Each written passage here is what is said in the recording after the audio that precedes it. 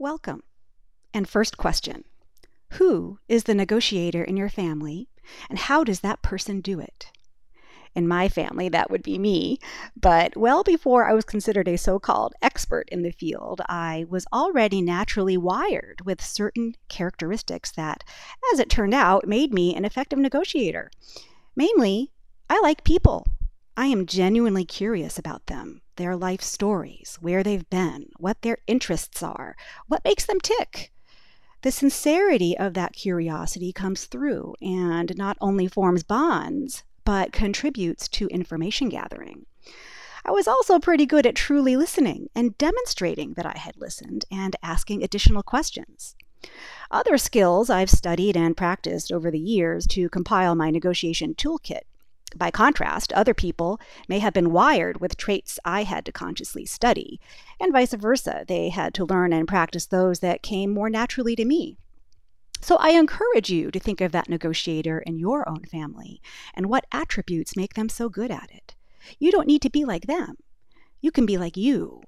And we will talk more about that in a later episode on mode and style. But it's a useful thought exercise. Negotiation is everywhere, every day. Whenever you want something from someone else, you negotiate. Generally, we can categorize negotiation into two types: deal-making and dispute resolution. We negotiate who does the dishes, setting vacation time, a four-way stop sign, a consumer complaint, and who here has kids. I rest my case. The first lesson in everyday negotiation will start where I started all my law students while teaching at UC Hastings College for the Law and UC Berkeley Law.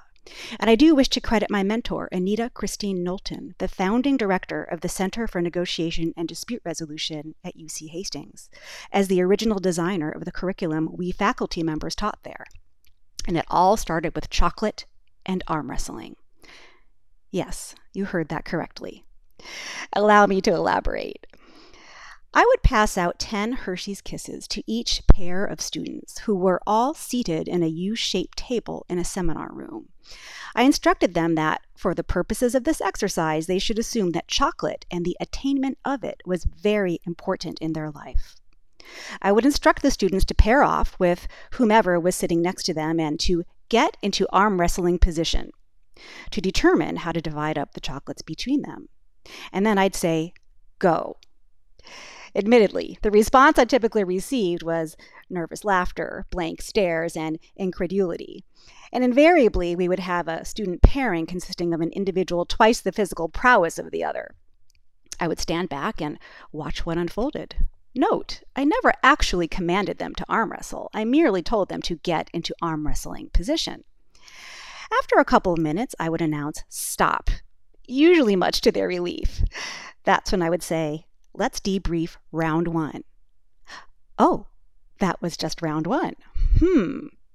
What might round two look like? And what could transpire between the pairings of disparate size where the student twice the BMI claimed all the chocolates? Debriefing round one. How many just conceded to their partner and why?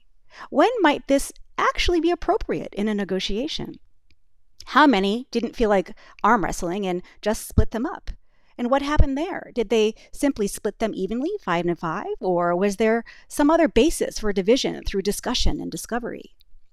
We talked about whether building a relationship mattered and being mindful of future negotiations. This was, after all, the first class of the semester. We talked about just wanting to win. And then we started round two.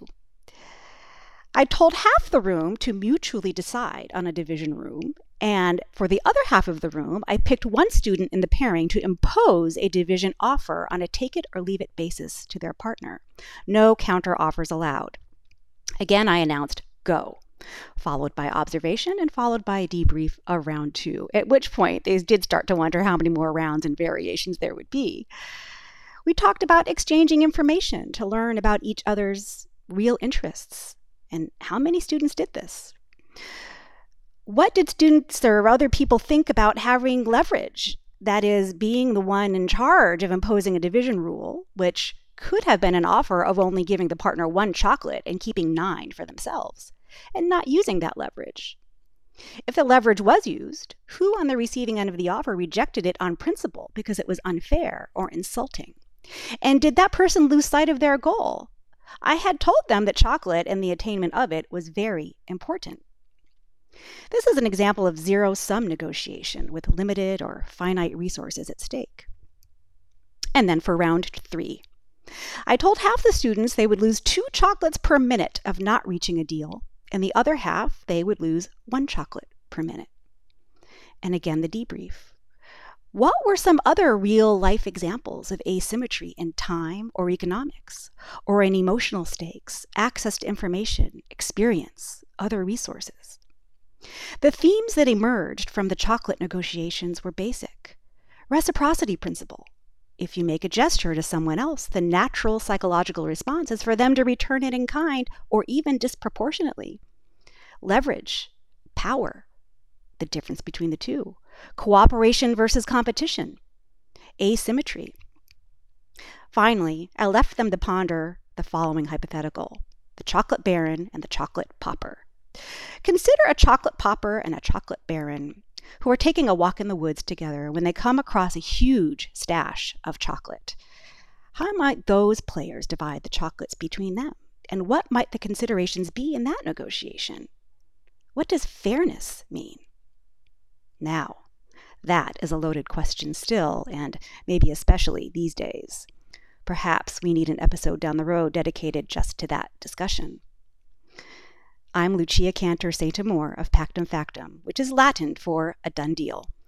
You can find me here on Substack and on pactumfactum.com.